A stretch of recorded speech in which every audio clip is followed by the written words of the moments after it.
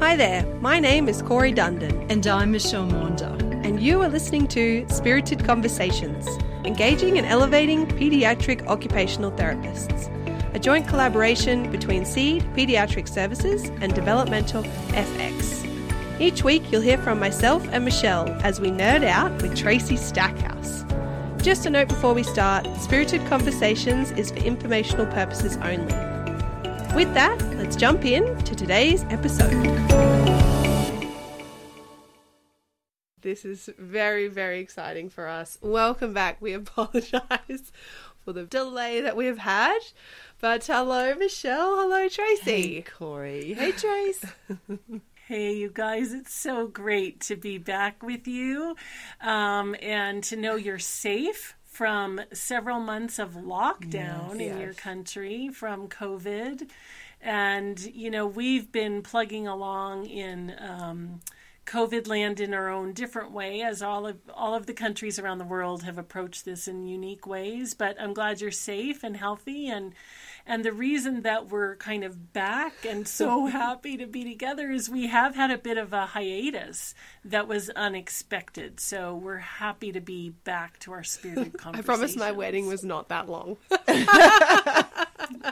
People be like, wow, how long does it take a person to get married?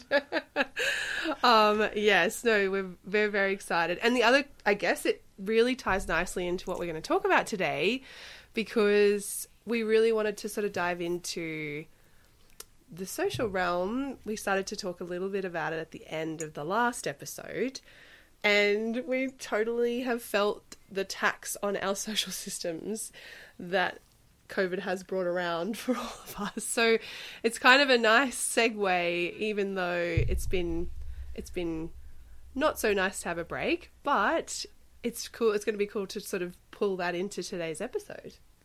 And I think it helps us understand how tricky it is. Corey's got some other news. Did you want to show us? Yeah. So, yes, I am expecting a baby in February. So not only have we been isolated and not been able to see each other and work together to build this podcast, we sit beside each other as we record. So we haven't been able to do that. But I also haven't seen in real life her baby bump growing. And so now we're getting back together and we're seeing Trace after a little while as well. I'm just so excited that I want to touch her baby. I want to cuddle her. I don't know even if we're allowed to do that yet. But anyway, so it's just interesting in that coming back together and seeing each other. We've both really had to look and go, oh, what's alive? And oh, I'm so excited to see you and your new baby form that it's just made me impulsively want to do things that I might not have had we not had such a gap in seeing each other. Yeah, and you know, that drive for connection and social contact includes that touch contact. So we've been missing, and I'm missing you guys because I'm obviously far away from you, but I have the same urge. I wish that I could just be in physical connection and touch contact with you. And I feel like the warmth and respect that we do share in our collegiality is really, you know, full of the depths of connection. And connection is something that we value and we bring to our therapy because we just know how central it is. And so I do agree with you that this COVID era has kind of brought that front and center in a different way than any of us have ever known before, really. Totally agree. And this will probably help us talk about just as human beings. I know we mentioned reciprocity as something that we think about and that we look for and that we sometimes are trying to help support in sessions. But I guess as a human being going through this experience, we can feel how it's so hard to get in relationship and be reciprocal when you've got this big overarching experience that's making all of us quite stressed. So I guess that will help us move into the part we want to talk about, which is how does our capacity to regulate allow us to be social? And that's kind of, really interesting to us as occupational therapists, because not many people come at the social realm from that perspective. And lots of people, I think it's really, really starting to get a lot more common, but it'll be really good to talk about that today, as that feels a little bit more unique to our skill set and how we allow people to connect in the world and engage in their occupations. Like you said, Tracy, like we have to do that in a social way because we're social beings. Yeah, well, and it's also, and these two topics are so deeply neurologically intertwined because, some of the variety of different scientists all come to this kind of similar conclusion that regulation is supported by relationship through co-regulation, but it's also what allows us to become the most deeply connected to each other. So it's sort of like the bookend of regulation is actually relationship, and the co-regulation sort of envelope that we regulate through is very deeply social, and then it allows us to weather the hardest parts of life, which end up being sort of social emotional at the end of the day. So yeah, it's like a full circle, and so that full circle in my head feels pretty tangible, but I'm wondering if we should like deconstruct that more, or how do you guys see that in a way that feels alive to you as you're clinically thinking? I think you bring up something really interesting, Tracy, in that you see the capacities of individuals, that you work with, but also just general human beings in your life.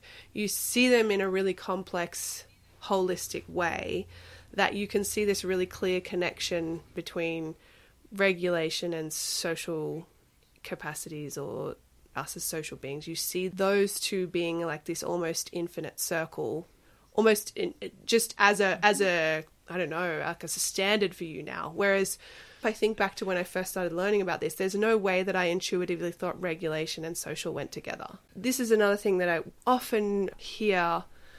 We need to help them self-regulate, but it's very, very, because it's so complex, it's easy to forget how do we do that through co-regulation and then allow, I don't know. Why are we doing it? Why are we regulating kids? Yeah. Like, why is that important? Yeah, so I'm not sure how we dive into that and help see what sort of like got the answers. She's ready to go. Like what's intuitive for you, Tracy, right? And how do we? Because I know if I think back to when I first started learning about this, there's no way that I intuitively thought regulation and social went together. And rhythm. Right. Yeah, but now I am like that's super intuitive and it makes sense. Yeah. I love those questions, and I don't know that I have the answer, but I think I can have some perspectives that are, kind of informed by the science that I just never stop reading for whatever reason. So then I can, try to illuminate it from others who are sharing all of the wisdom. So I think that the first, I love the question that you said, Michelle.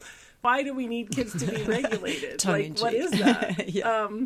And I almost kind of want to like dance around that a little bit before we talk about the co-regulation, because in a deep kind of, not just in interpersonal neurobiological frameworks, but generally the way the brain works, if the circuitry is regulated, if the firing patterns are regulated, then the opportunity for the fine-tuning of those networks, for the regularity of those networks in terms of their on and off patterns, all of that starts to be a possibility, and then all of the fine-tuning happens. So on a very real basis, just in a brain cell, in a neural circuit, you have to have some level of regularity. And regularity provides this foundation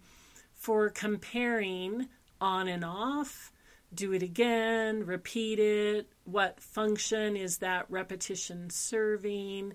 And then from there, you start to, from patterns, you get to build the circuitry. And so on a very basic level, regularity is kind of one way of thinking about regulation. But really what we're talking about more is this really giant set of neural networks. 85% of our brain is engaged in regulation.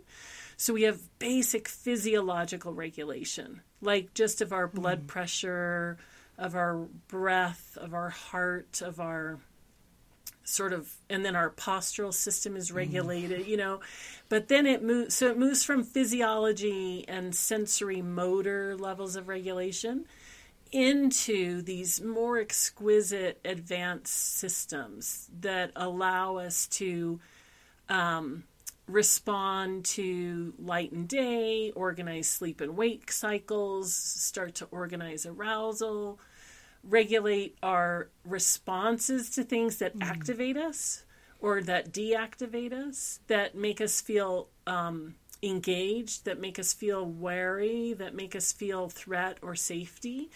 So all of that has to be regulated. And then our attention has to be regulated. And then all of our thinking has to be regulated, and our behavior has to be regulated. And it has to be organized.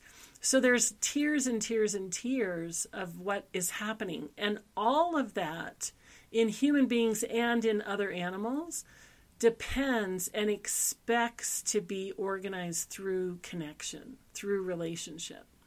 So when we talk about regulation being connected to co-regulation, it's a really profound circuitry that is totally dependent on the nurturance and structure and support of another.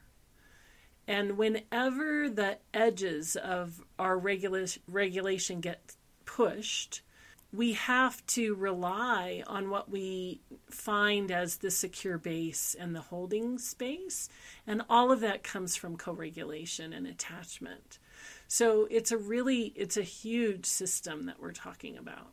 I feel like you blow my mind all the time, Tracy. just because I think I'm always so impressed by how much you're able to verbalize what feels intuitive. And for you, it's all founded on neurology and science and a knowing of deeply learning about these things and how they come together. But it's really hard to verbalize some of these concepts and to explain them to other people, which is why you blow my mind all the time. Well, you're sweet. But here's the thing. I think I often come back to, in the 1990s or whatever, I kind of was drawn to this notion of clinical reasoning in occupational therapy. And one of the phrases that Mattingly and Fleming use is that in clinical reasoning, you take the tacit knowledge and you make it obvious. You make it clear and explicit and something you can talk about. So I feel like in the last, couple decades, like that's my real passion, is trying to help clinicians, educators, parents put into words what it is that needs to be understood. When we understand children, when we understand our work, we're really going to achieve helping people to come into the fullness of who they are. When we can't name it, I think that we can sort of chase it around a little bit. And it's so interesting. I have a colleague here in Colorado, Shelley Lane. She's a professor and a well-regarded occupational therapist and such an amazing colleague. But she says that, when therapists are uncertain and they can't name things, what happens is sometimes their needle gets stuck, like on the old record player, and the needle kind of gets stuck on a particular groove. And so she and I feel this, similar passion and dedication to helping therapists unstick their needles, and part of the way you do that is by being able to say, what is it that we're talking about here? And in occupational therapy, we always are connecting everything back to that big human adaptation of engagement and meaningful participation. In our essence, the more we're able to feel regulated and connected and in meaning, the more we bring that to the individuals that we're treating and providing therapy for. So for me, it is full circle, and it's about connecting the dots, and it's about seeing the neural networks as really alive systems that are connected, these dots, these threads that connect. So, in the Spirit tool, that the Spirited Conversations is kind of, derived from this tool, this clinical reasoning tool. And in that tool, we literally connect the dots. We take strings and markers in our hands and our minds, and we tangibly manipulate the connections. And that's what we're doing here in our conversation, is we're connecting these threads. So I think that it's important. Yeah. And you're helping us bring back to the neurology, because whilst and what I explained is my personal experience, I want to make sure that that's just not my rave, and that I'm not, imposing my embodied feeling and experience of this on others. And so knowing, you sharing the neurology and thinking, oh, okay, there's good reason, Michelle, there's a valid reason for why you're feeling and experiencing and going for what I'm going for. And there's soundness in validity in finding it for others and helping them find their own groove with regulation, social and, emotional connection, I guess.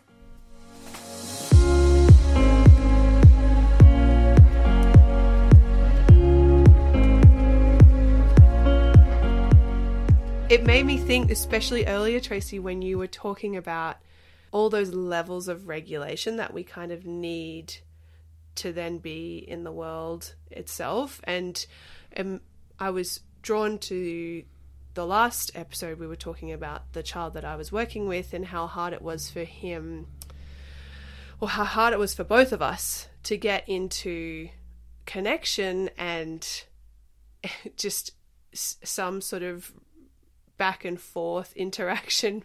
I was just felt like he was just going about the room doing things to try and help his own nervous system, but it almost felt like it wasn't hitting the mark. So it felt like he was trying to self-regulate but just couldn't quite get there. And then in finding his rhythm, using the kazoos, of using breath, of getting it inverted, of rocking him in time to the rhythm that he was singing, then we were able to move towards being more social. And so that, I guess for me, it's trying to figure out that for each child that we work with, what's the recipe to allow the social piece to unfold? And when you do figure out the recipe, what happens? Well, you had a shared experience before. You were just two humans in the same space and you weren't really interacting or having a sense of togetherness. And then you facilitated him by lots of means that is really complicated for him to easily get. And you had a togetherness, I guess, which he responded to differently and kept coming back for more. And that's why we want to keep being interested in this area, so that we can allow him to come back for more and experience that more with more ease, I guess, and then allows his capacities to unfold. Yeah, absolutely. And, it's interesting because when we're working with children like this, sometimes what happens is that their inability to kind of settle into the moment for any of the attuned, loving, kind people around them to have any of those moments kind of stick enough and land enough for them that it's repeatable in a way that that starts to build. And so I think the unique skills that we bring in from our training and from the different theory bases that we offer, they kind of allow for this deeper level of attunement that is so informed by how do I just hold this moment? How do I just exaggerate that? best adaptation that that child is kind of showing us, and it's peeking at us, but it's hard to grab onto. And once you can kind of identify that and see that, and then, you know, the child gets this feeling of like, wait, you just got me. And that felt pretty interesting. And I want you to do that again, and I want you to do that again. And as we find that formula around how do we find the piece, the elements that allow for that opening of connection that then deepens. And it really does take a real skilled level of us being able to tune in and kind of really feel their nervous system. So that's what you were doing, Corey. You were really tuned in and really feeling his attempts that weren't really successful. And that's a frustrating place for any of us on the planet to be, where we're trying to regulate, but nothing's working. And when somebody tunes into us and really, really feels that with us and really understands that that's what we're trying to do, and then allows for it to be the attempt to be more successful, the relief that you feel and the connection that you feel from that on some deep level, that's kind of what co-regulation really is all about, because it really is it's the both pieces, it's both partners responding to and recovering together, and then we're moving on that journey sort of together. So there's this shared embodied experience of co-regulation that drives that, but it really comes from this deep base of being able to tune in, like literally tune in in a deep way. And you know, clinicians are often able to tune in a different way than sometimes other people in a person's life. You know, not that parents don't attune, because they often really do, but they're living this experience with this child that's bigger than just that moment. And I think we have this kind of gift as clinicians of just being in the present moment in a different way. And then that attunement that really is very vibratory in nature. We feel the vibration of the kid's system, and we're kind of holding that, and we're showing them the direction toward, you know, if we can get that into a different synchrony, into a different rhythmicity, into a little bit more of a repeatable pattern, regularity, that starts to feel really good and organizing to the nervous system. And then when the nervous system is happy, it starts to unfold its capacities, right? Instead of shutting off, it opens too. And that's a really powerful process. Well, after that process, like after that initial process, it allowed for some imitation that I'd never seen like prior to that, right? So it was like we could actually be with, like you said, Michelle, we weren't just two human beings in the same space. And I don't know, this is just my guess or my take on that period of time, but I had a feeling that he kind of goes, oh, you get my rhythm now? Because he would join for a time and then he would have to take breaks, and that's okay. And being able to do some of my own regulatory strategies, just knowing that his rhythm in the world was that. And if I could respect that and, like you said, Tracy, kind of hold that, then he would come back and we would do more. And so it was kind of just trying to, in moments, continue to stretch that and build that. Just coming back is huge, because I was not getting any of that prior to that time. Like it felt like I was chasing rather than I was holding, and he was coming in and out as he was able to. I'm working with a kiddo now who is just learning to trust that I am a tool with which I can offer some of those, you know, some of that regulation, I guess. So he will come over to me and, you know, bump into me and invert, and know that I will facilitate him to invert with some pressure through his head. He looks better and he comes to me, but I'm not yet getting the glimmers. I'm not yet getting the, we're going to back and forth with the kazoo. You're not getting any imitation. I'm not getting imitation. So, but he's coming to, and he knows that I'm a source of regulation, but we're not. So I guess we're moving towards the social realm, but it's super fragile. And if he's, you know, pacing and running backwards and forwards, and I playfully get in the road a bit, he doesn't know what to do with that. I'm just an object in the road. Like, he doesn't look at me and think, oh, you're being cheeky, Michelle. I see what you're doing there, or want for me to be there. So yeah, it starts pretty fragile, Corey. And I think your experience that you explained has demonstrated how quickly for some, I know it took you a while to work that out. And then it did allow that capacity. But I haven't yet got there with this kiddo, and it's not just like, whoa, there's another world out there and I want to be part of it. And, you know, there's just a lot of fragility for some. So I think I'm just going to work, you know, I'm going for a glimmer of not just looking at me as an object, but just, or a tool to help him invert fully. But I'm next looking for that, oh, you know, just that spark, I guess, in his eye that I'm human and that we can have this thing together that's not just a transaction.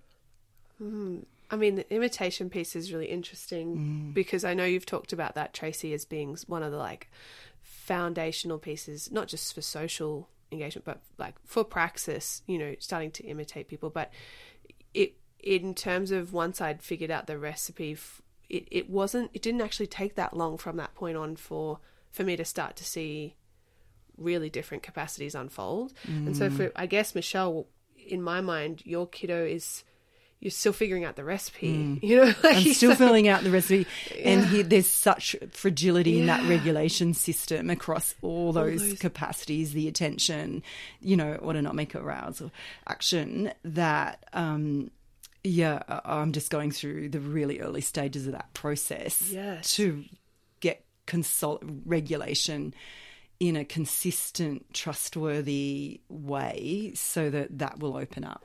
And I guess, Michelle, in a way, it seems like you're trying to...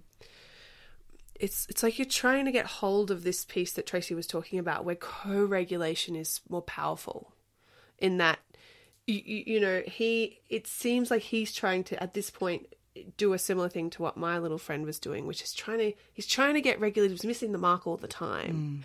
And it's not with another. He's using tools that's not with another. And from what Tracy said with the neurobiology, it might get him part way there, but it's the with another that's going to stick and hold him. Stick and hold, I guess. Yeah. Is that right, Trace?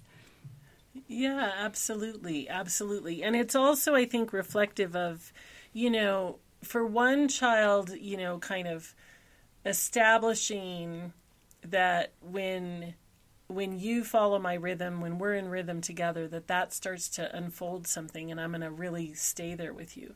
For another child, that getting to that level of exchanged, reciprocal kind of rhythmicity is a lot harder path.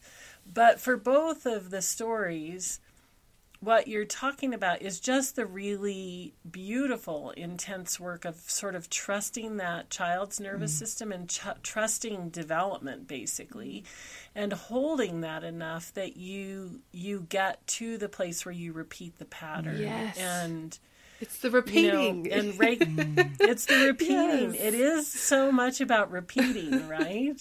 Yeah, Pete and repeat, as we say.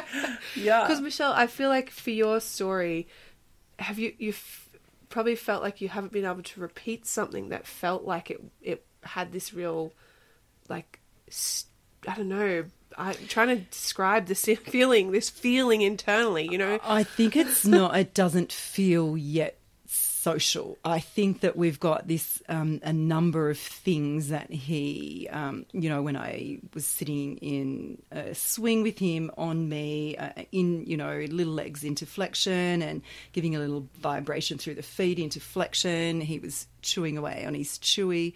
You know, it was beautiful. We had therapeutic listenings on as well. So it was just lovely, but so we were together and he wasn't moving away from that. And I guess that was really my point, is we were just starting to be together, but it wasn't juicy, and it's not juicy and sparkly and reciprocal yet. It's just we're being together.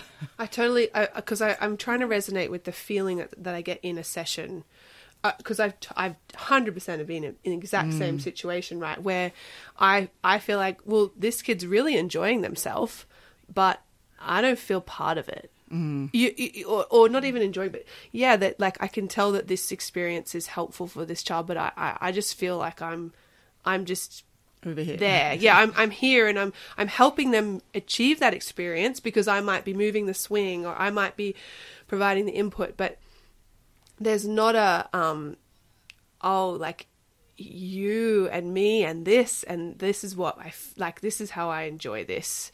And it's the being with you that helps me feel this way, rather than just creating, like you said, Tracy, it's not just the pure cold delivery of sensation with rhythm. It's, it's matching the relationship to the child. And we're trying, like, sometimes it feels like we're trying to get them connected with the delivery of input in whatever way, but we're not able to get the connection there. And I'm not sure, and you probably said, you kind of hit the nail on the head, Michelle, with the fragility, because for your little friend, it seems like that those pieces that you were mentioning, Tracy, like being physiologically regulated, regulated in your body, and then attentionally regulated, all those pieces, if we haven't got those together, if the individual capacity to manage those things is so tricky, then it's so hard to do both, baby. I don't know. Is that right, Tracy? Yeah, that's totally right. I think, well, there's so many important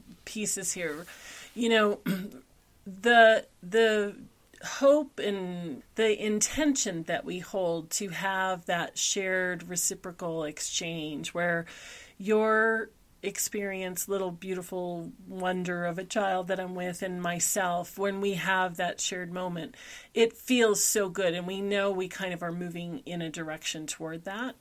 But what I think is important is, as you're kind of holding the space of the fragility, as you kind of are, because you feel that, is to not be longing for the connection that's at that higher level, because that isn't quite available to the child yet. We know we're on a journey to that, but it's so much about, in that moment, allowing the regulation that they did get to be the actual glimmer. The glimmer doesn't have to be affective and social initially. It can just be, wow, look what just happened. He found his midline. He found sustained 4 repetitions of movement and allowed me to be here with him. And that is the first step. So physiological and then sensory motor basis of regulation is a precursor to that shared social affect, and the reciprocity that is going to come. Those are precursors to imitation and precursors to higher level joint attention and others, skills that are going to unfold as they do, but you can't force them in. If you do force them in, it feels like a force to the child. And we're not about force, right? We're about support and structure and engagement and nurturance and warmth and unfolding of the capacity and supporting it to become. And then what happens is that for each child, their individual profile is going to unfold in a different way. So the kind of pieces we can kind of predict and anticipate and support and scaffold, but we can't force them. And if we start to, we can give off an energy that actually contributes to the fragility. So I think one of the hardest things about staying in that kind of developmental space is just the patience that it takes to hold it. Gosh, that's a nice reminder, because I'm not I'm greedy for where I want us to go. You are. Yeah, so hang in there, Michelle. Hang in there, you're doing a good job. And yeah, we all do that.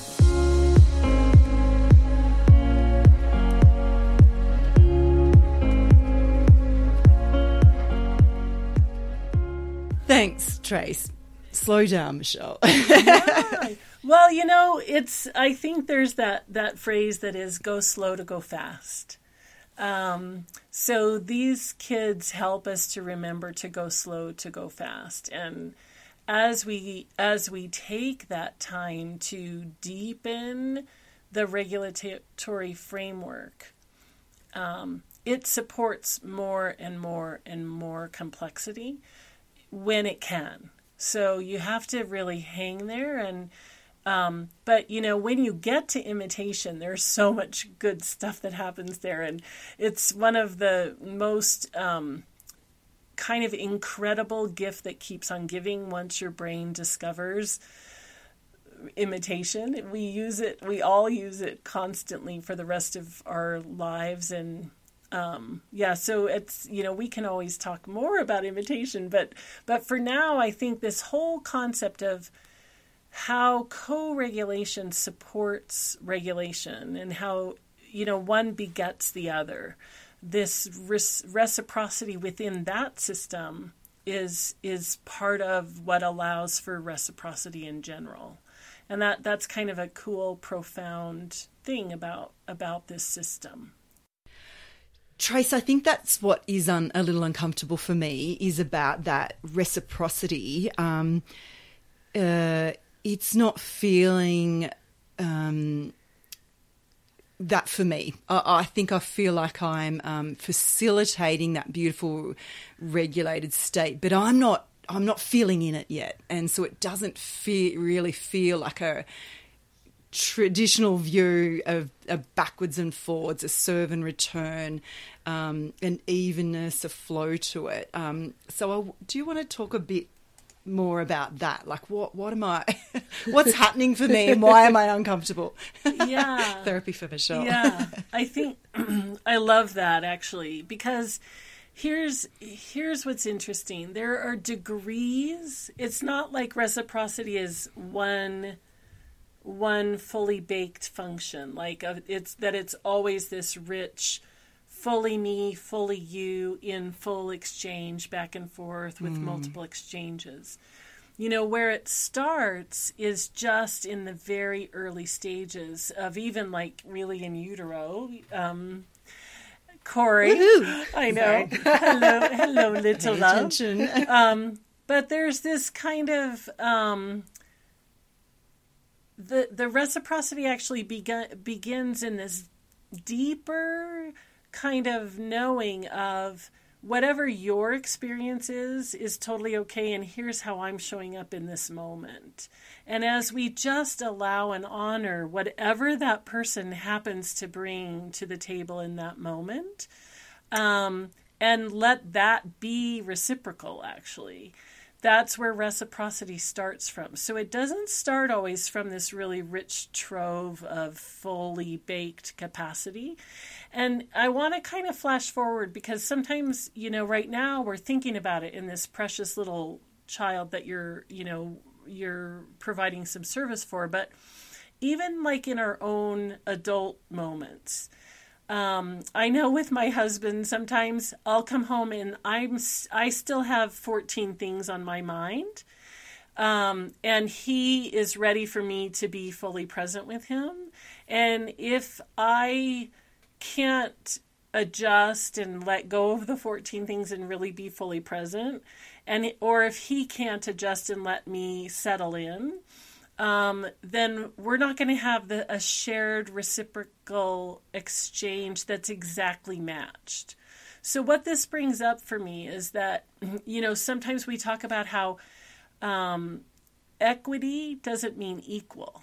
And reciprocity doesn't mean that we're each bringing the same fullness to the plate every time. But what it means is that the me that's available is here for you, and the you that's available is here. And as we start to exchange, that becomes richer and fuller and bigger. The circumference of it in a way grows, because as I arrive home and then I connect with my husband, the connection actually allows me to let go of the other agenda and be more available and let my circle grow. Right? So you guys both have that same. So we know reciprocity isn't like one thing. It's not one shape and it's not one depth. It's moldable and it's responsive. So the whole point of it is that it's responsive. Just like sensory response is the response recovery, reciprocity is what is available, and then how does that response deepen in the next moment. So the deepening may not be all the way to what you bring to the situation, but it's what's available. So matching it at that level. And I think, Corey, as you were treating and talking about the little guy last time, your attunement to, wait, I need to just be with him the way he is, that shifted it for you, right? Because you realized, it's more about following where his nervous system's at and then going there.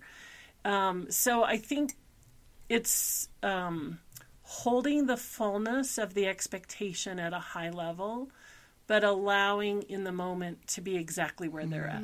So I'm going to try and reword that and feel like if I've kind of got the essence of what you're saying. So by being with and figuring out what his nervous system, I guess by using my therapeutic use of self, adjusting my nervous system and where I was at to match what he needed in that moment, and I used other things to help me do that, that then allowed him to come into connection. But if I wasn't able to if I didn't hold my own nervous system to match where he needed, then he couldn't have returned the serve. And so I'm guessing as I manage myself to do that, then are you saying that then he will then be able to return more often instead of, I don't know, it's not a right match and disengage? Well, it allows the possibility, and you're going to honour whatever he does. He'll tune in, or he'll, move away, or he'll move on to another capacity, or that's what I'm getting, that we have to suspend. I'm carrying all this. I want us to go there, rather than truly putting all my agendas aside for where I want his social capacities to move towards, and be with what he's offering me, which was staying with me and that's receiving. right. And then it's also attuning to what is the quality that allows for either an interactive, oscillatory, rhythmic exchange to start to happen. So is it on that level? Is it physical? Is it vestibular? Is it rhythm? Is it, is it tactile? Is it positional? Is it affective? So for each child, there's going to be an opportunity that shows itself. And then as you attune to that and the child wants to repeat that, as you start to do that, what happens is you build the repetition, the cycle, and the trust that that's going to be reliable. And then from there, you can start to offer, another curious expansion of that, or another, maybe let's do that on a repeated rhythm that's a little slower or a little faster. What happens there? So we're going to play with temporal qualities, with spatial qualities, with mutuality, with, deepening that. For some kids, you can do it through affect. For some, you have to stick really with sensory or motor. There's not one way, but it's the child's way. What works for them? And so that's what you're attuning to, and you're both really exquisite at that. But the invitation is to just go slow and tune into the quality that is the most salient for them. and trust that as you repeat that, it's going to allow you to add layers and complexity and then move it in the direction of mutuality, move it in the direction of reciprocity, but in a soft way, not in a overt, forceful way. Yeah. I had a thought, though, because I know you were talking about reciprocity not always being equal between people. So in my situation, what I was just describing, is that me doing the adjusting of myself, and is that the unequalness of it? Is that what you mean? Because I'm more, as the therapist, I'm more able to move my nervous system to match his.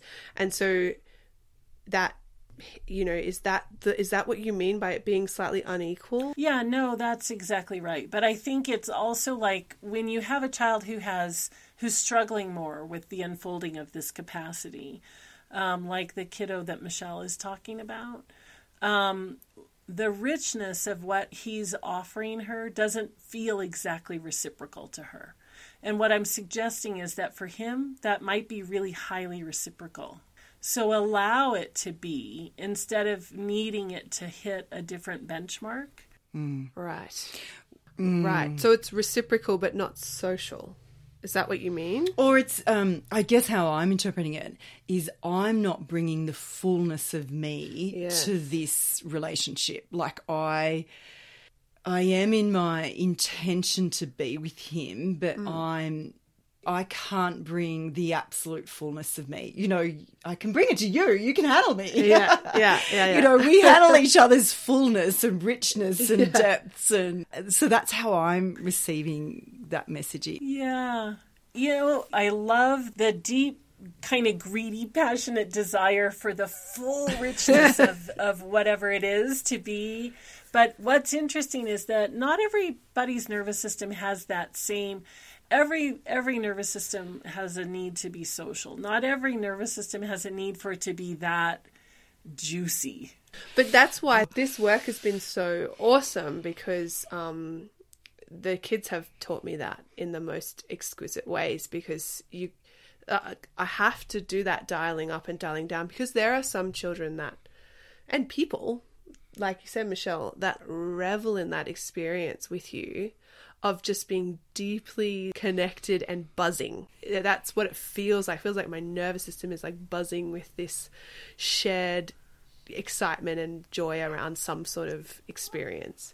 Whereas, you know, some other people are like, go slow to go fast feels so much nicer in a different way, right? Exactly. And I think that buzzing for each person is going to feel different. Yeah. For one person, it feels like warm and, you know, deeply proximal touch, all those things. And for another person, they get the same enrichment from a different kind of experience. And so we have to allow for that full range. But in this developmental story of this little guy, his burgeoning I come to you is as much as he can do right now, and it may be actually as much as he can kind of handle right now too. So as we build his window of tolerance and we build his capacity, it will deepen for him in the way it does for him. And it doesn't have to be the way that you might for another person, right? So yeah, I think equanimity is an interesting concept to apply to each of our human experiences. It's so useful to make sense of this for me, myself, and other adults, because when you say that, I know that to be true. You know, we're not all cut the same, and nor do I want us to be. And that's, you know, the richness of life. And all my friends are vastly different. You know, they rarely get together because they're like, what? Why are you friends? You know, like they're just very different.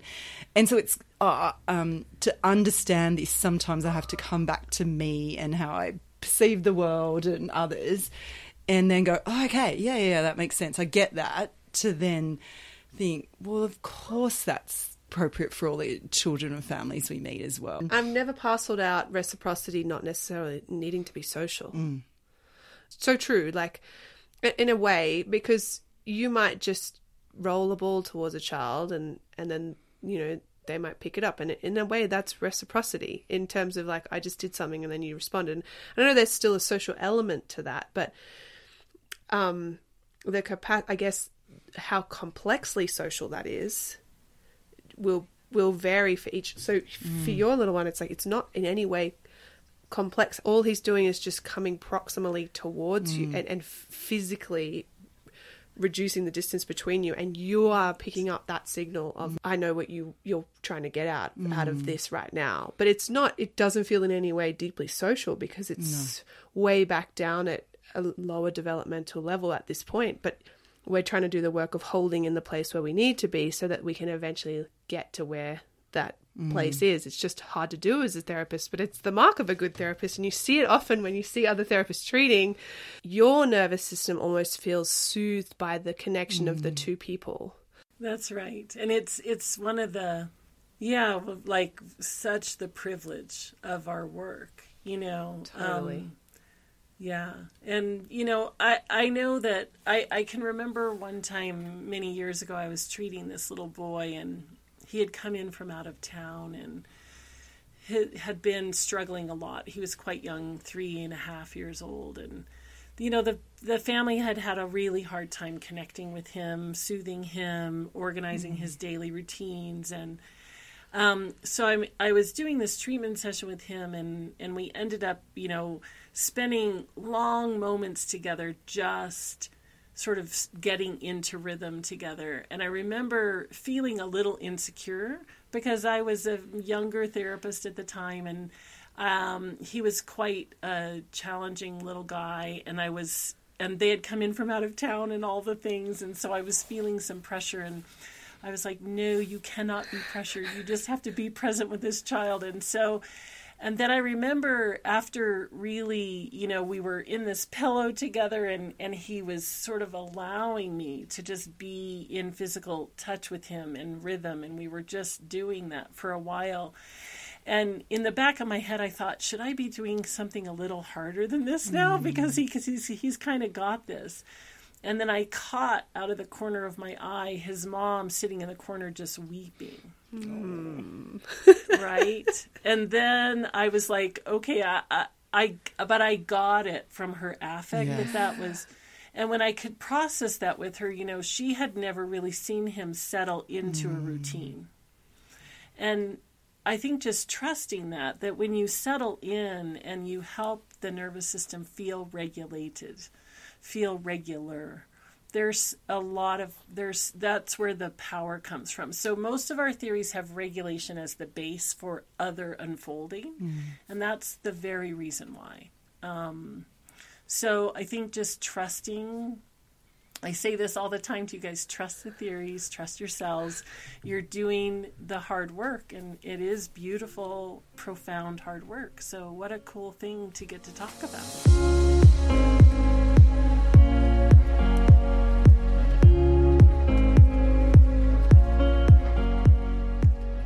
So in spirited conversations, you know, lots of times we talk about things in kind of a theoretical way and then a really applied way, and we dance between those two places.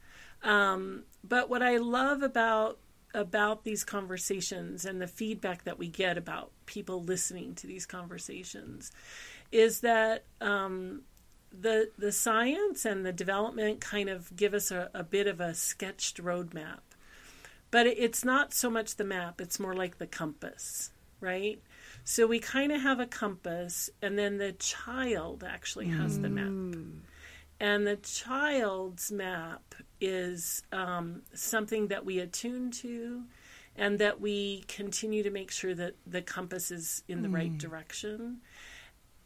So I kind of think that that's what these conversations are about, is allowing clinicians and parents to trust the compass and to read the map together. I don't know. That's fantastic, Tracy. Kind of, awesome. Yeah, that's what the work's about. And it's beautiful. It's beautiful work. And I think we should just pause on how much we feel the privilege and the beauty of the work. Absolutely. It is just such a privilege to be listening to you and hearing you help unpack that theory for us and integrate that. And that we need to just keep coming back. You know, there's times which clearly I raise that, you know, impromptu because there's something in it that I'm missing yet, which is why it's like, let's talk about that. So it's such a honour to be able to do both, Tracy. Have you help me understand the theory and improve my practice so that I can better understand that child's map and that I'm not going to be a source of, you know, a road bump for him. Speed bump. Speed bump, road bump. Oh, fantastic. Good to be back, guys. See you next time. This podcast is brought to you by Seed Pediatric Services and Developmental FX. For more information, please go to our show notes on our website, spiritedconversationspodcast.com, or catch us on our Seed and Developmental FX Facebook or Insta pages. So grateful to have you with us for this episode. Take care, and we'll see you next time.